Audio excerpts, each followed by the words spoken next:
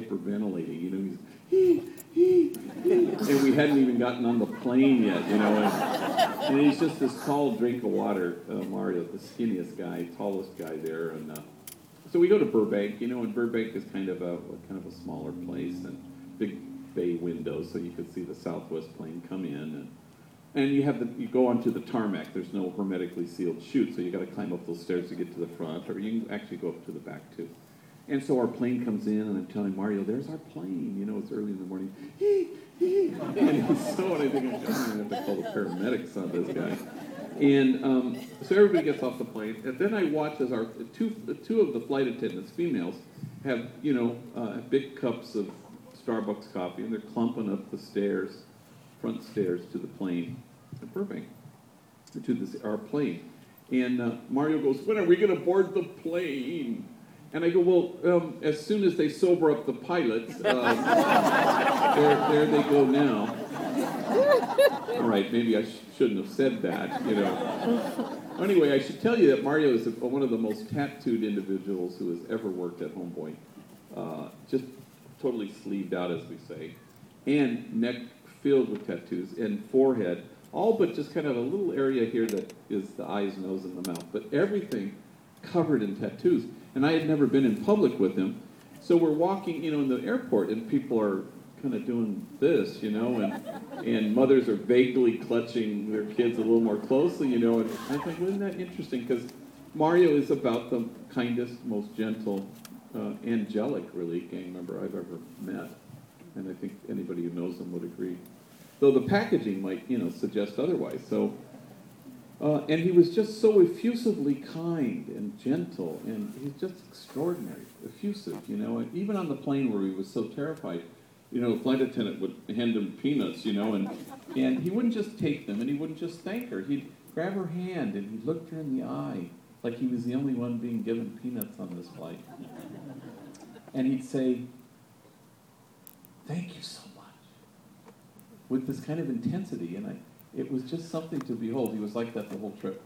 So as happens, when you go, and I presume this won't just happen at Gonzaga, but other places, you get there, and they tell you have one talk, and then you get there and you discover you have 9 talks, and it's class, lunch, class, meeting, class, and I think, well, okay, I'm not going to give these talks. I'll give the big one. But you guys give these talks, and they were nervous because they'd never told their stories, and so then they practiced telling them, and I sat in the back of the room, and stories of great hardship and abandonment and rejection and torture and abuse. And honest to God, if their stories were flames, you'd have to keep your distance, otherwise you'd get scorched. Well, finally the nighttime came, and it was a huge thing. It was like 1,000 people, and students sitting on the floor, and standing room only. It was in direct violation of fire code, and I told them, I said, you told your story so well. I'll do my little 45-minute thing, but then I want you guys to get up and do a little 5-minute snapshot so I can include you in the question and answer. And Mario in particular was kind of nervous about this. And so I do my thing. I have 45 minutes, and they each get up and give a 5-minute snapshot. And so, okay, questions. And so a woman over here stands, and she says, "Yeah, I have a question. It's for Mario." First question out the gate is for Mario. And he stands up to the microphone, big, tall guy. "Yeah?" And he's terrified, that the spotlight's on him. And she goes, "Well, you say you're a father, and that you have a daughter and a son, and they're both about to enter their teenage years. What wisdom do you impart to them? What advice do you give them?" And Mario stood there, and he closed his eyes, and he just was getting a hernia trying to come up with whatever the answer was, until he finally blurted out, "I just..." And as soon as he says that, it catches, and he gets emotional, and he can't speak, and he buckles under the weight of it. And then through his tears, he says, I just don't want my kids to turn out to be like me." And there's silence. until the woman who asked the question stands up. And she gets very emotional, but determined. Why would you not want your kids to turn out to be like you? You are loving, you are kind, you are gentle, you are wise.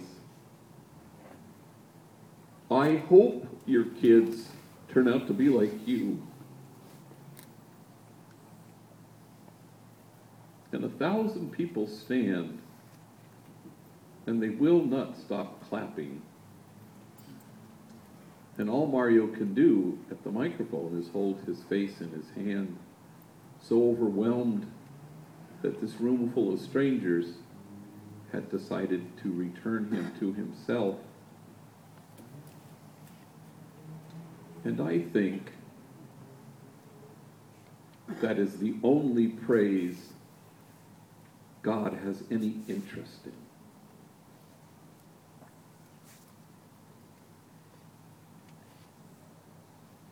One last story, and then I'll maybe open it up for questions. Everybody, I'll anticipate a question. People always ask me about homies, enemies working together. And it's tense at first, you know, a homie will come in and say, I'm ready, I want to work here. And I'll say, well, okay, I have an opening in the bakery, but you have to work with X, Y, and Z. And I rattle off the names of enemies. And the homie will sit there, and he'll think, and he'll say, okay, I'll work with him, but I'm not going to talk to him.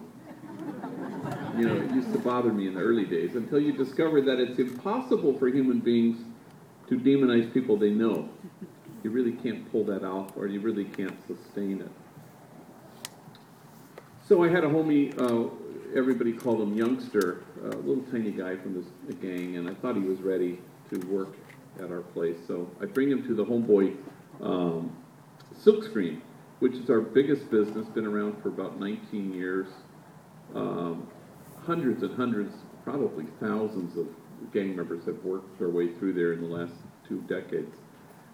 Huge thing. We have 2,500 customers, high quality work, reasonably priced. We FedEx, we UPS ourselves to Anaheim Hills, so if anybody's interested. And so I walk him in and I introduce him to all his coworkers. And I watch him as he shakes hands with all the 30 guys with whom he's about to work. And he looks them straight in the eyes, and he shakes hands even with his enemies, and I think, wow, this is great. Until he gets around the bend